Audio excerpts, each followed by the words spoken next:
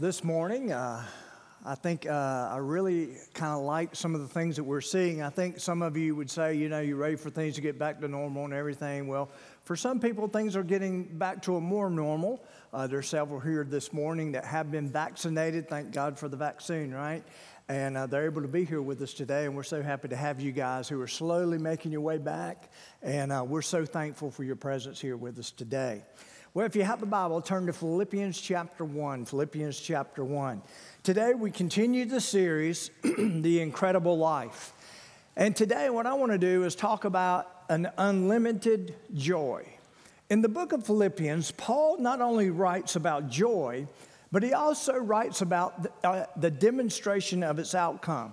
In 4 chapters, he mentions the idea of joy 16 times. Now, keep in mind that Paul was not at some exclusive resort when he wrote this. He wasn't sitting around by the pool and thinking about how great life is. No, he was literally in prison when he wrote this epistle, when he wrote this letter. And so it was one of those things where his circumstances and his condition did not fit what he was currently experiencing. Because of the joy that was in him, we know that God was doing a great work in Paul. He writes while in prison the most positive and joyful books in all of the Bible.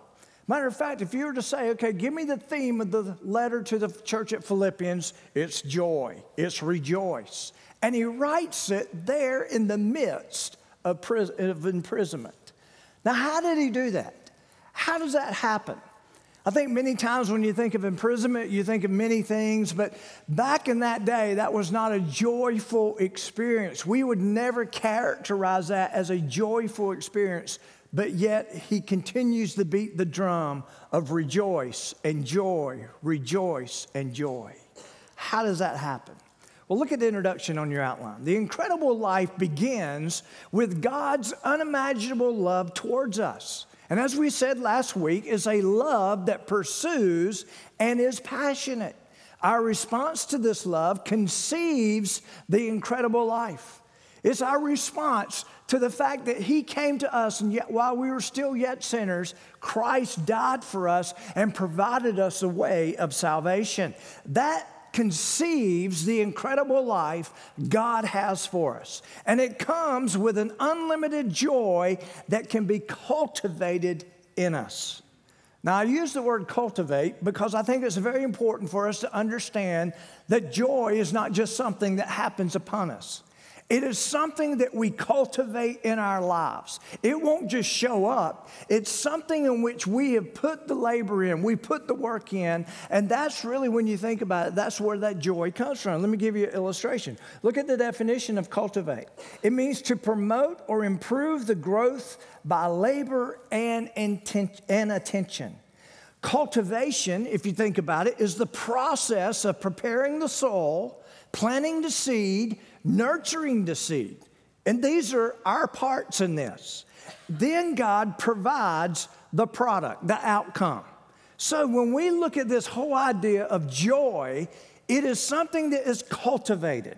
It's something that comes about because there's been things that have been intentionally thought of, consumed, or experienced in which we see the perspective that God has for our lives. So literally, the heart or the soul must be prepared. The seeds of God's love must be planted. Then we nurture the seeds of God's love before there is anything resembling the fruit of joy. Matter of fact, when you go and study the fruit of the Spirit, we understand that the fruit of the Spirit is love. And then what do we have? Joy, peace, long-suffering, and it goes on. Some people have literally said this about this list of 9 of the fruits of the Spirit, in which they say that one produces the next. And I happen to know that love does produce the other 8. I mean, if you think about it, that must be in place. But think of this. Love produces joy, then joy produces peace. And you can continue down the line as it relates to the fruit. So we know that if we're going to live out the fruit of the Spirit, and it all begins with love, which I believe is that love that pursues us, that's passionate for us, and which God has for us. Then from that can come the joy. it produces the joy. So look at the biblical definition of joy. It's the unshakable assurance that God is in control of all the details of my life. The quiet confidence that ultimately everything will be all right, and the determined purpose to praise God in all things. Joy is cultivated through the means of God's love and our response to God's love, which is by faith and trust. And we trust Him with our lives. Life without joy, and we maybe have gone through this past year, but life without joy is overwhelming and even oppressive. Studies have shown that the more joy we have in our lives, the more productive, creative, and energetic we become. Think about what we've just gone through and what many of us are going through now. And we can see the feelings of being overwhelmed. We can feel the oppression that comes our way. But guess what? In the midst of it all, joy can still be what God wants to consume and conceive in our hearts. So, in the book of Philippians, Paul gives us 6 ways to cultivate joy. 6 ways in which we can invest in proper ways to build the joy that can be in our lives. And by the way, I think that needs to be intentional. And so here it is, 6 ways to cultivate joy. Number 1, invest in the lives of others. We have to learn to think outside ourselves. We've got to look at other people. Listen, Paul was joyful because he was unselfish. Paul was joyful because he invested in others. He shared his life with others. There's many of you in this room who do that. Some of you do it in a very intentional way here on Sunday morning. Some of you are what we call connect leaders. And we appreciate those who are willing to invest in others and to pour into other people's lives what needs to be poured in. And then the fact that we come together, not just in this group, but in these smaller groups in which we can share our lives with one another and build into one another. That's what it's all about. And Paul was on to something when he says joy is linked to the investment that we have in others. He literally talks about a bond that we have with those that we invest in. So look at Philippians chapter 1, verse 3. Look at how he addresses this church. He says, I thank my God upon every remembrance of you, always in every prayer of mine, making requests for you all. How? With joy. For your fellowship in the gospel from the first day until now, being confident of this very thing, that he who has begun a good work in you will complete it until the day of Jesus Christ. Just as it's right for me to think this of you all, because I have you in my heart. Listen to this terminology. He's made an investment in them. Obviously, they've made some sort of investment in him. We're going to find out about that later. But what he's saying here is that there's a bond. He's speaking of a bond here. Inasmuch as both in my chains, he's talking about the fact that he can't be with them, he's imprisoned, in my chains and in the defense of confirmation of the gospel, you are all partakers with me of grace. For God is my witness, how greatly I long for you all with the affection of Jesus Christ, and this I pray, that your love may abound still more and more in knowledge and discernment, that you may prove the things that are excellent, that you may be sincere and without offense till the day of Christ, being filled with the fruits of righteousness which are by Jesus Christ to the glory and praise of God. What we're reading there is this bond. We're reading about Paul's investment into this church. And he's not just talking about the church itself. He's very personal in talking about those who make up the church. See, back then, the churches weren't large. Many of them were small. And I happen to believe that as he's writing this letter, the faces of those in that church came to his mind. Therefore, if you desire to have continuous joy in your life, here's the secret. Give your life away. Give your life away in helping and serving others. Well, you see, and here's all our problems. We need to stop focusing on our problems, our desires, and our inconveniences and start focusing on helping and investing in others. It's literally the idea of becoming other-centered. Jesus said this, the more you give away your life, the more you'll find it. the more you'll find it. He's saying you'll come to more of a realization of who you are when you invest and you give your life away.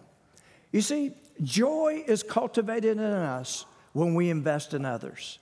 Some of you may be sitting here today, and I've got a similar story. You may say, I attempted to invest in someone, and I got hurt. To be honest with you, I don't know that I want to do that again. I got burnt one too many times. And let me just say this. I get that. I understand that. Anytime you put yourself out there, you stand a chance of getting burnt. You stand a chance of bringing hurt into your life. But guess what? We still are called to make the investment.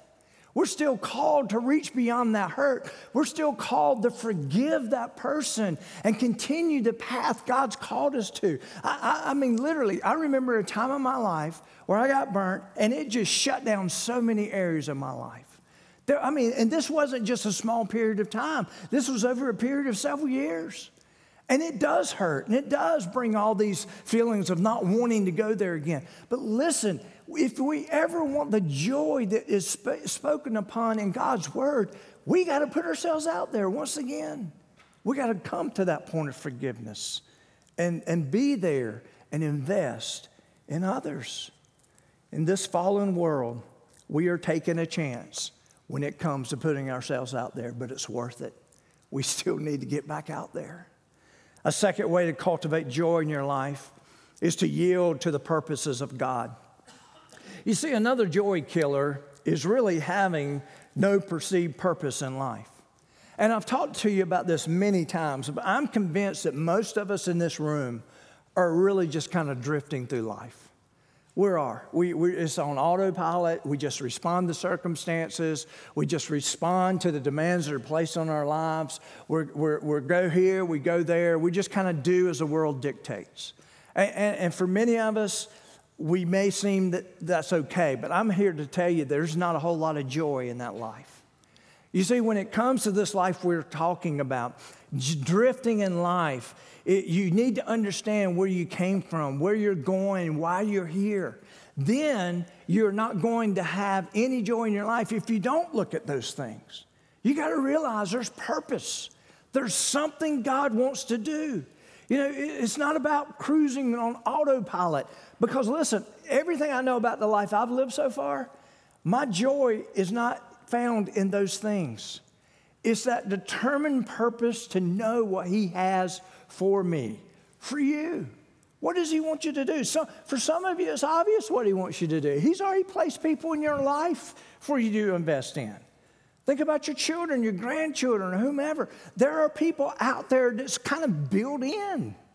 And then, of course, there's those times we got to look beyond ours and them. You see, we all need a cause greater than ourselves to which we live for. That's what brings us joy. Living for yourself will not bring joy. How many of you are a living testimony to that? Bam, I've been there, and I stayed there for a while. And there was no joy found in that. The link to joy is found in the investment of others and finding the purposes of God that He has for us. And Paul realized this about life. When he was writing this letter, as we've already said, Paul really, when you think about it, he lost everything. The only thing he had was the investments that he made in other people. The only thing he had was the fact that he had the fulfillment and the joy of knowing that he was still, even in his imprisonment, fulfilling the purposes of God through his life. Think about that. We're reading today what he wrote 2,000 years ago in a prison cell.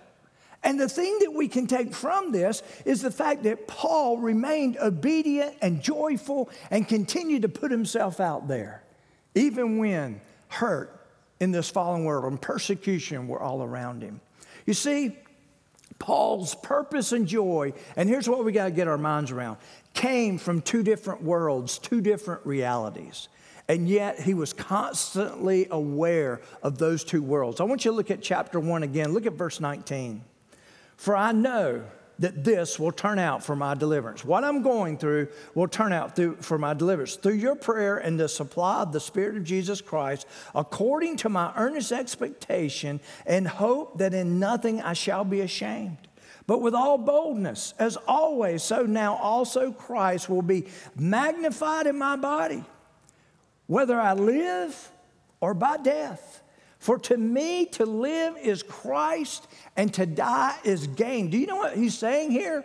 He's basically saying in the context of joy, for me to die, there's a joy there. For me to live, there's a joy there. Why? Because he knew he lived in two different worlds. And he's getting ready to tell us how much he longs for that world to come. Look what he says, verse 22. But if I live on in the flesh, this will mean fruit from my labor, yet what shall I choose? I cannot tell. For I am hard pressed between the two worlds, having a desire to depart and be with Christ, which is far better. I mean, think about it. He was probably right in that. Think of all this thing this man's been through. Nevertheless, to remain in the flesh is more needful for you. My constant investment in you is important too. And I'm hard pressed. And being confident of this, I know that I shall remain and continue with you all in your progress and your joy of faith, that your rejoicing for me may be abundant in Jesus Christ by my coming to you again. He's looking to those days. If he remains here in this fallen world, he has joy. Why does he have joy? Because he's all about the investment in others and the purposes God has for him. If God chooses him to die while they're in prison and it leads to his execution, which at some point it will later, then he's ready for that too. His joy will be complete at that point. He'll be with Christ. I mean, think about it. Everything that could possibly happen to him, the end result would be joy because of the way he cultivated it in his life. He cultivated already, it was already built in. So if you want to cultivate joy in your life, you need to get in line with God's purposes for your life. Think about, what are the purposes? What is he up to? I can tell you this, it's not about drifting through life. It's about intentionally, purposefully responding to the love that he has for us. How do we do that? Through the joy of investing in others and fulfilling the purposes he has for us. A third way to cultivate joy in your life is, for some of us, we need to put the past behind us. Paul is saying in Philippians chapter 3 that if you want to enjoy life, if you want joy, there are some things that you've got to get rid of. Those things that are wearing you down, those things that are holding you back, those things that are hindering you. And if you were to be completely honest with me this morning, you could probably tell me where those things are in your life that are hindering you from experiencing the true joy God has for you. What is keeping you from experiencing joy in your life? What is it? King David was a man who I believe understood what it meant to have joy in Christ or joy in God. I mean, the Psalms he wrote, there was an obvious link to the joy he had for living for God at that point. And he loved the fact, he loved the salvation that God brought to his life. He loved the fact that God was using him. And we see that in the Psalms. And then there came a point in his life where he let something come in to steal his joy. In his case, it was sin that he let into his life. I want you to listen to his greatest plea that we find in one of the Psalms. Here's what it says. Lord, restore the joy of my salvation. Lord, bring back everything that means most to me, that joy that I once had in that salvation of you. And I want you to think about it. This man had gone through a lot. There were times where he was a victim of King Saul, but there were also times in which he was a victim of himself and of sin. And you know the story. But what did he long for more than anything? He wanted the joy that he felt in the salvation of God. He wanted that joy back. And it sounds like he wanted it back more than anything. You see, I'm convinced that those who've ever experienced the joy of God in their life, if it's ever gone, they long for it to come back. I remember through those days of being hurt. And you know, listen, we're all capable of hurting and being hurt, aren't we? I've hurt people, I know. I've had to go back, make things right. I've had people hurt me. Sometimes they've made it right, sometimes they haven't. But the point is this. I know that at that point in which I can't let it go, at the point in which I'm letting that take main stage in me, the bitterness and the hostility and unforgiveness I feel in my heart, it takes away that joy. The two can't coexist.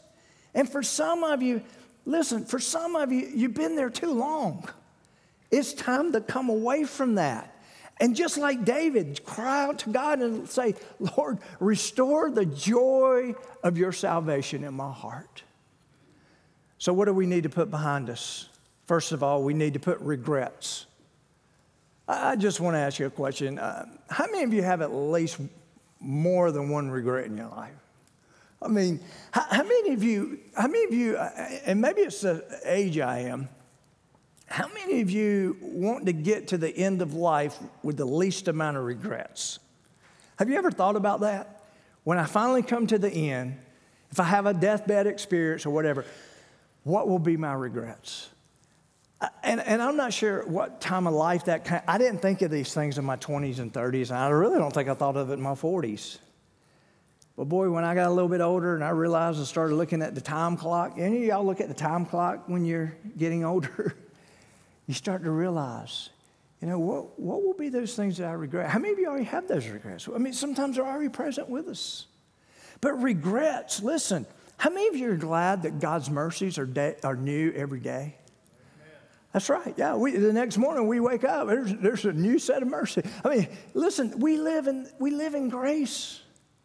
And yet we can be our worst enemy. We can beat ourselves up. We can do that. And listen, maybe there's times we need to beat ourselves up until we make it right. There's conviction that should be in our life when we make a mess of things. There should be guilt. There should be shame. That should be there until we make it right. And we've done everything that we know to make it right, to put it back at His feet, to realize it's been forgiven, and to move on. I shared this story with you once before. Sir Arthur Conan Doyle, who wrote the Sherlock Holmes series, decided to play a prank on some of the most important people in London, England. As he sent an anonymous note to 8 prominent men there that read, "All is found out, flee at once." He just wanted to see what would happen.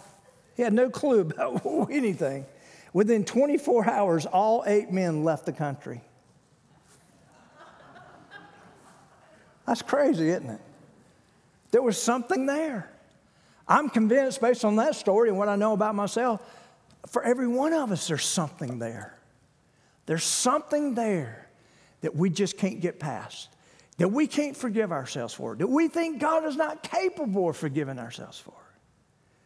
Think about it. Look at what he says in chapter 3. Look at verse 6. Concerning zeal, persecuting the church, concerning the righteousness which is in the law, blameless. What he was basically saying in verse 6 of chapter 3, you do know that he had many followers of Jesus killed, right, before his conversion. Can you imagine living with that every day?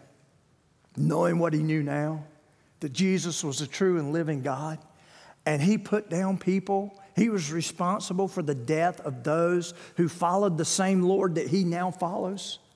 How do you wake up every day knowing about that? How do you deal with that? And Paul is obviously still remembers it, but he's put it behind him.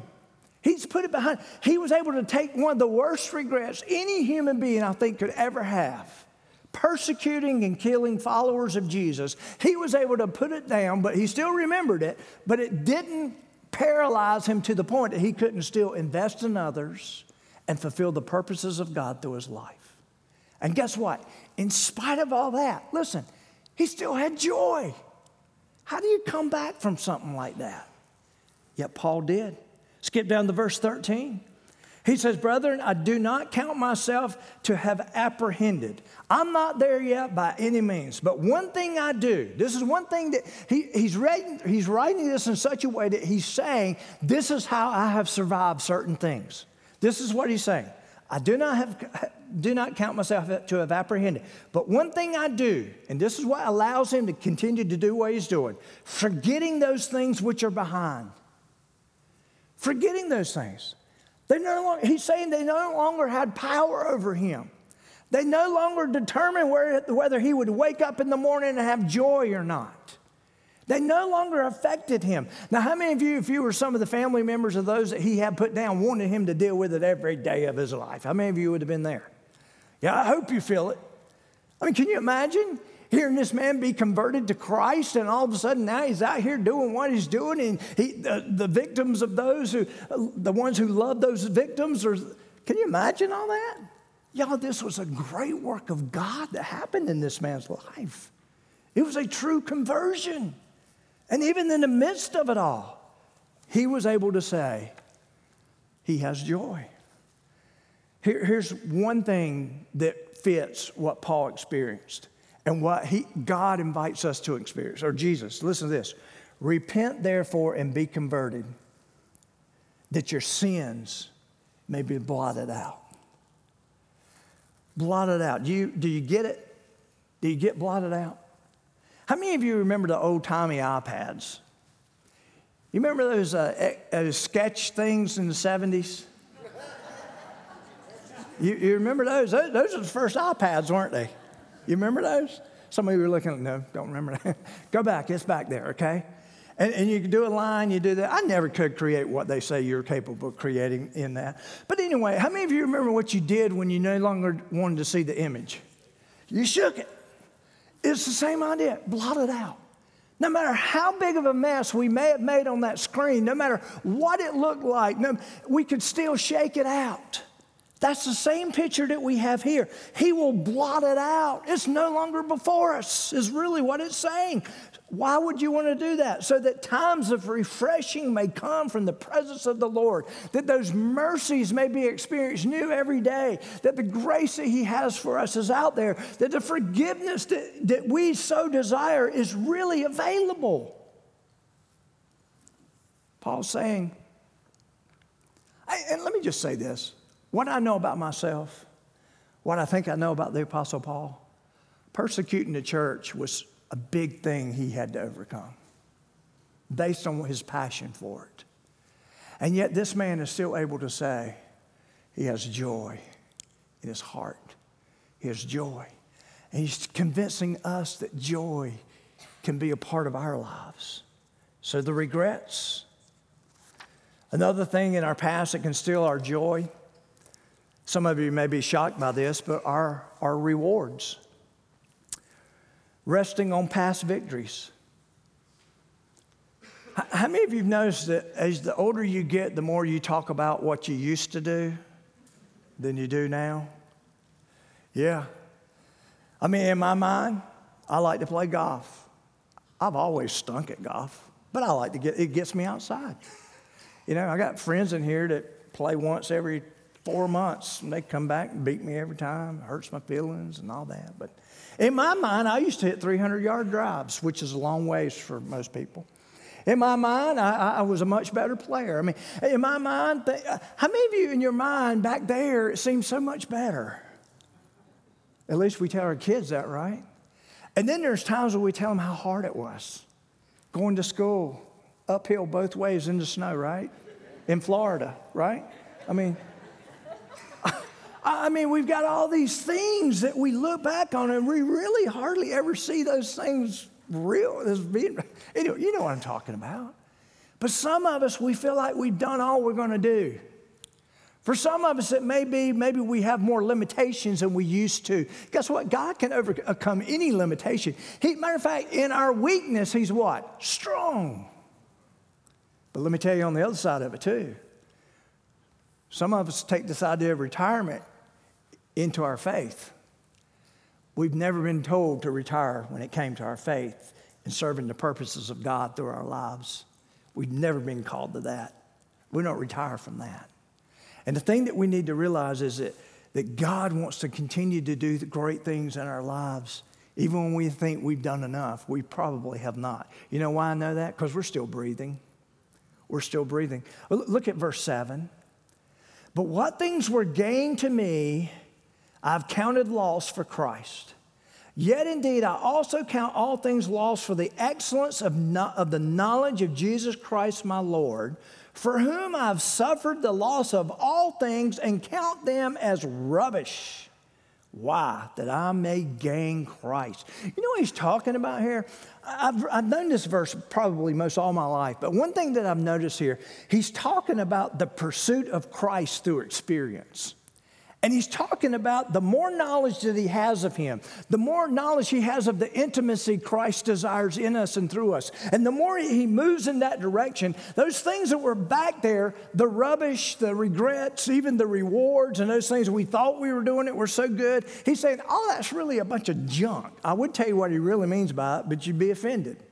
But the thing he's saying here is, I don't give any. Listen, today is the day that he's working in and through me.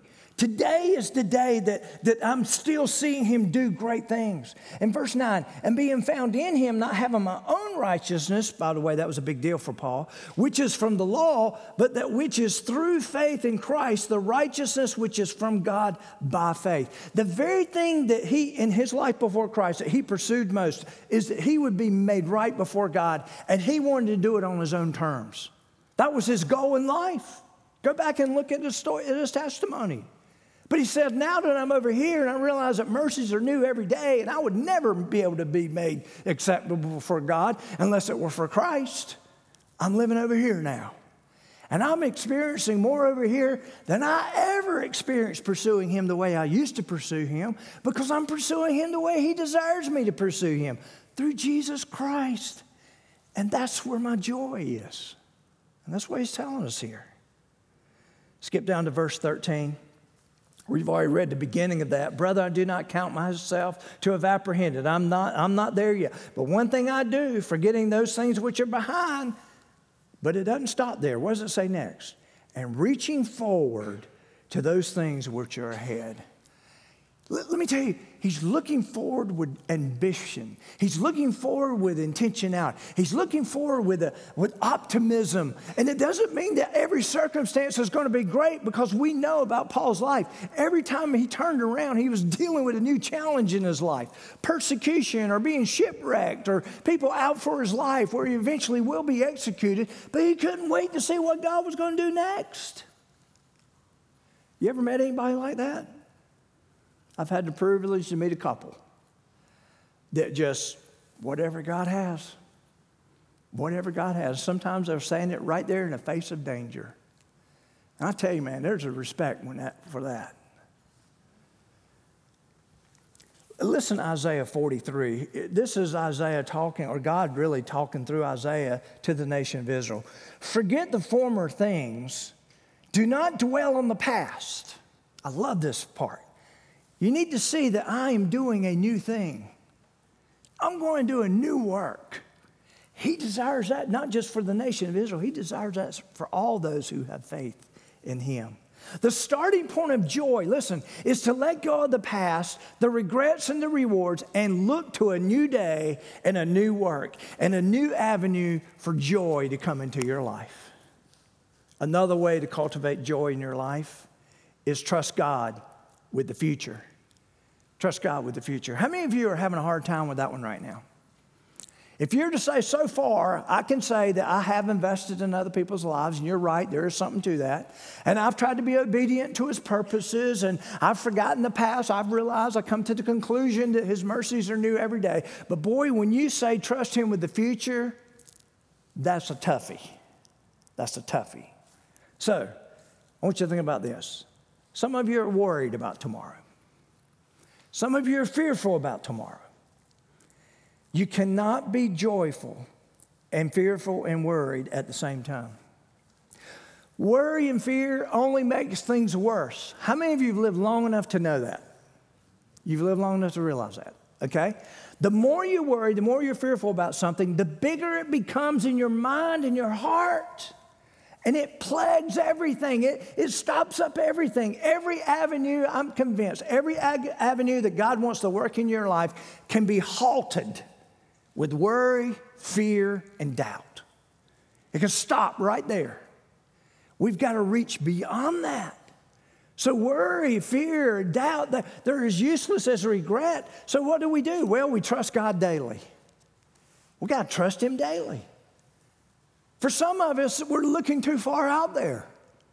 Today is today. Today is the day he will reveal himself. Today is the day that we can have this joy he talks about. Today is the day that that mercy is present for us. He's constantly talking about today. So trust God daily. Look at verse 13, the last part. And reaching forward to those things which are ahead, verse 14, I press toward the goal for the prize of the upward call of God in Christ Jesus.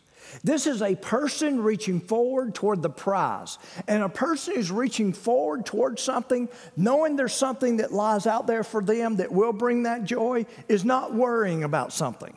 They're not fearful about something. They're going for it. They're living courageously. You know, that's one thing that I've learned about joy. It takes great courage to truly experience the joy of Christ in our lives. It takes courage. You got to reach beyond worry. You got to reach beyond fear. You got to reach beyond those things that apprehend us and hold us back. You got to reach beyond those things to see the joy of the Lord. But for many of us, the enemy has just got in there and he is just wreaking havoc. And he has been for some time now. And the thing that we need to realize is that's not God's best for us. He wants us to experience joy. He wants us to have that. He wants us to daily trust him. Let me just say this. If you're worrying and you're fearful, you're going to be offended by what I'm about to say. But if you're worried, if your life right now is worry and plagued with fear and there's doubt all over the place, can I just tell you what you're not doing? It's tough on me to say this too because it reflects back. You're not trusting, you're not living by faith, and you're definitely not praying. The reason I can say that so boldly is because I've been there. You need to trust God with your eternity, not just daily, but your eternity. Our salvation has three parts when you look at it. There's three big words. There's something called justification, which is the past. That's where our salvation began. There's sanctification. That's where we are in the process of being set apart for the purposes of God, and we're moving in that process. That's where we are right now. And then in the future, there's something called glorification. That's the part you really want to get to, okay? Maybe some of you don't want to get there today, but you want to get there at some point, okay? Because death requires that unless the Lord comes back, okay? That is our future reality. What does Paul say about that? And again, here's what I do when I look at Philippians. He's telling me that God intends for joy to be in my life. That's how I should be characterized as someone who is joyful, who is rejoicing. That's what he tells me. So now what I did is I went through the book and I went through and I looked for the passages that demonstrated what that was or that helped Paul get to that mindset. And this is what I found. Look at verse 20 of chapter 3. Here's how he comes to that mindset. For our citizenship is in heaven. For those of us who truly know Jesus as our Lord and Savior, we're followers of Jesus Christ, we come to him on his terms, our citizenship is not in the USA, or at least solely. We have a dual citizenship. And it begins with heaven. Heaven. I just happen to live in the U.S., but my home is heaven. That's my true citizenship. That's what he says. And he says, from which we also eagerly wait for the Savior, the Lord Jesus Christ. We're waiting on him. That's out there. And that's the reason I think Paul, when he's in prison, can still have joy. That's the reason when Paul says, concerning the church, I persecuted the church. I literally had people killed. That's the reason he can still live with himself is because he knows he's been forgiven. But not only that, there's something that's still to come. Maybe in the back of his mind, he's sitting there thinking, and those people I had killed, they'll be in heaven. How many of you would be wanting to look up Paul at that point? Hey, Paul, what was that all about, bud? But think about this. Think about how this thing's expanding. He began to look at the end game. He began to look at the end picture. And for a lot of us to step through our fears and our doubt and all these things that are keeping us from trusting him and our faith, sometimes we need the bigger picture look that heaven is our home. It awaits us. When we embrace the salvation Christ provides, then we become citizens of a new country. Our name, according to the Bible, is recorded as a citizen of this new country in the Lamb's Book of Life. Therefore, we as Christians, even though we are not at home in heaven, we're still partly here on earth. Jesus was talking to the disciples one day, and they're gathered around. He began to tell about his departure. He was literally telling them, I'm going to die. I'm going to leave the world. I'm going to be out of here. It's going to be on you at that point. How do you think they felt? Well, evidently they felt fearful, because this is what Jesus told them after that. He said, let your heart not be troubled. You believe in God, believe also in me. He said, hey, by the way, in my Father's house are many mansions. If it were not so, I wouldn't be here telling you about it. But there's something to come. So in the midst of their fear, in the midst of their doubt, in the midst of what did Jesus do? He turned their minds and their hearts towards heaven. He literally said, if you're having a hard time right here, and you will have a hard time, and they will persecute you, and there's a good chance you're not going to get out of here alive, they'll take your life, guess what? There's something on the other side. Jesus himself, his go-to to help people have joy in this world through the midst of trouble was to think about heaven. That's what he does here. Think about heaven. My Father's house are many, many mansions. If it were not so, I would have told you. I go to prepare a place for you. There's something out there that I have for you. And if I go and prepare a place for you, I'm going to come again, receive you to myself, that where I am, you're going to be also. We're going to be together once again. So whatever this life throws at you, there's something on the other side. That's where your joy is. Another promise surrounding our joy are our bodies need updating. How many of you are fully aware of that? The software term would be body 2.0. Some of you may think you're on the third or fourth version, but the Bible 2.0. The bodies we have now are only for temporary use. Amen? Amen. We will need new bodies for our eternal home. How many of you are glad you don't have to live in this for the rest of your life, your eternal life? They're out of here. Look what he says in verse 21. Again, think about what is he trying to promote? He's trying to promote joy in people's hearts. He's trying to say this is how you keep this in your forefront. Verse 21, who will transform our lowly body. Lowly body, what does that mean? Limitations, frailties, whatever you want to call it. It's all right there. He'll transform our lowly bodies that it may be conformed to his glorious body according to the working by which he is able even to subdue all things to himself. The last part basically says this. It's nothing for him to do this. To take the old body and create a new body, a glorified body. It's nothing for him to do that. That's what the last part really means. So this will happen in one of two ways. Those who are living when he returns, based on what we think we know in Scripture, will be glorified at that moment. Those who have passed before he comes will receive their new bodies when they see him face to face. A body that is mortal, corrupt, diseased, and weak will be traded in for a body that's immortal, incorrupt, disease-free, and strong, no longer capable of suffering pain or death. That's the good news.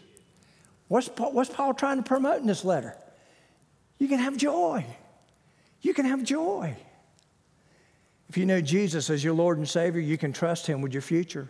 Warren Wiersbe has written many books, and in his book, Be Joyful, he says that the reason Paul could have joy in his dark situation was because of his confidence was in sovereign God, which means a sovereign God, when he speaks, it's going to happen. Okay, and that's the reason he says that. And his assurance of heaven. Now think about this. Heaven is a real place that really exists based on the sovereignty of God. A real destination for those who know Jesus Christ as their Lord and Savior. So heaven, let me tell you how great it is so wonderful that Paul describes it this way. 1 Corinthians 2:9. For eye has not seen, nor ear heard, nor have entered into the heart of man the things which God has prepared for those who love him. There's really not a great explanation for any of it in human terms. It's going to literally blow your mind. That's really the language here. Blow your mind.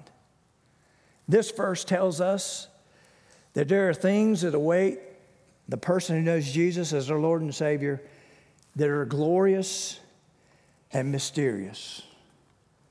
I'll ask the band to come up, if they will, at this time to prepare for our concluding song. But next week, I'll pick up on the last two. I got a lot to say about those last two. But as we finish up this morning, here's what I want to leave you. Our ability to cultivate joy in our lives, listen, begins with a love that is passionate and is pursuing. A love that can only come from God. Do you get that? That love must be experienced. That love has to be a part of who we are, that we've received that love, that we've turned from our old ways and our sin, and we've turned to Him, and we've received the love that is pursuing and passionate for us. And then at that point, it is possible to cultivate things in our life that are unimaginable, that are unlimited in scope.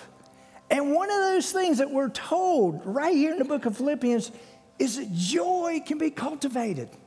It's not just something that springs out of nowhere. According to what we read, it's got to be cultivated.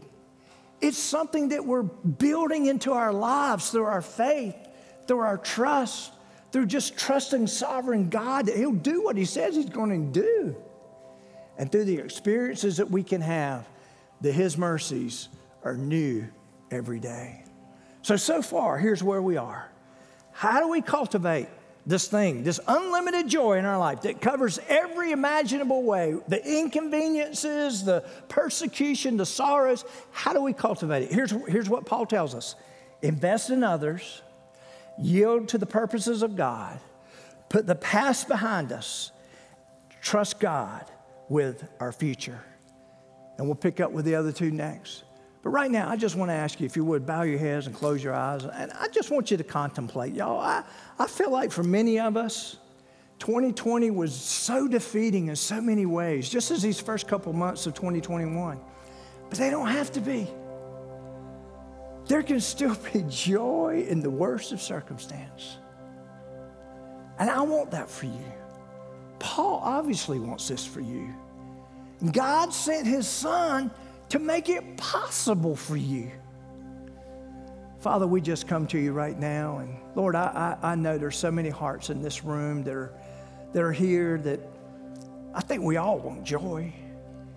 It's just for most of us, we don't know where it begins. We think it's just something that will happen. Father, help us to realize that we've got to cultivate this thing. This is a partnership with you that, yes, you do conceive the seed in us of love. And from that love can come joy and peace and all those other things. But right now, we're not nurturing the seeds of your love. We're not falling in line with your purposes. We're totally dismayed with the things that are going on around us. Our faith has lost hope. Father, we just praise David that the joy of our salvation may return. Father, for some of us in this room, the reason we have no joy is there is some sin sitting there. It's been there for some time now.